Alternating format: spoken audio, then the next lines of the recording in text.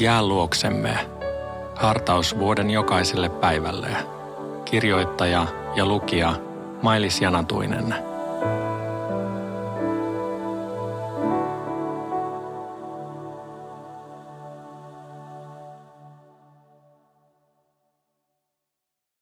Luukas 1, 57-63.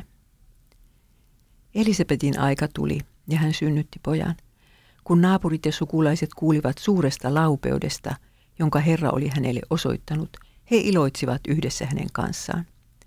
8. päivänä kokoonnuttiin ympärileikkaamaan lasta. Muut tahtoivat antaa hänelle isän mukaan nimeksi Sakarias, mutta hänen äitinsä sanoi, ei, hänen nimekseen tulee Johannes. Toiset sanoivat, eihän sinun suvussasi ole ketään sen nimistä. He kysyivät viittomalla isältä, minkä nimen hän tahtoisi antaa lapselle.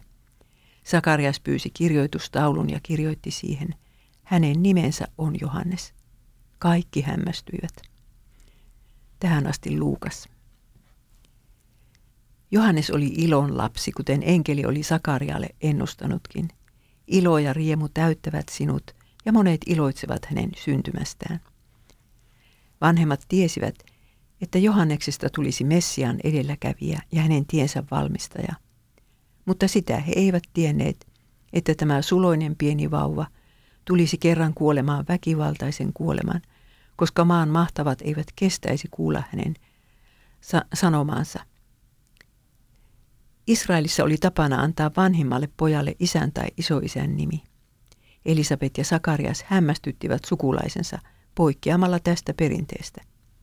Enkelihän oli käskenyt antaa lapselle nimeksi Johannes, joka tarkoittaa Jumala on armollinen tai Jumalan armolahja. Jo nimellään Johannes oli täyttämässä sitä tehtävää, joka hänelle oli iankaikkisuudessa annettu.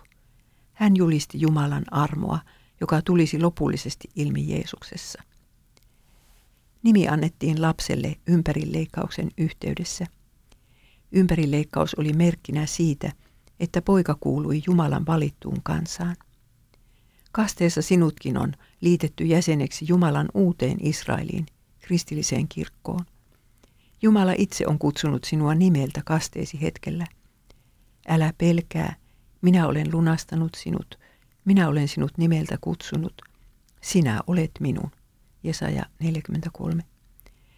Tähän lupaukseen saat luottaa omalla kohdallasi ja tähän saat vedota niiden rakkaittesi kohdalla, joiden puolesta tälläkin hetkellä huolta kannat.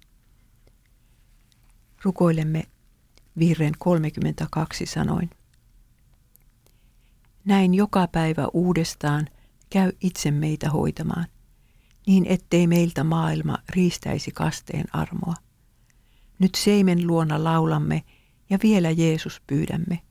Suo kerran meidän kaikkien taivaassa kiittää riemuiten. Aamen.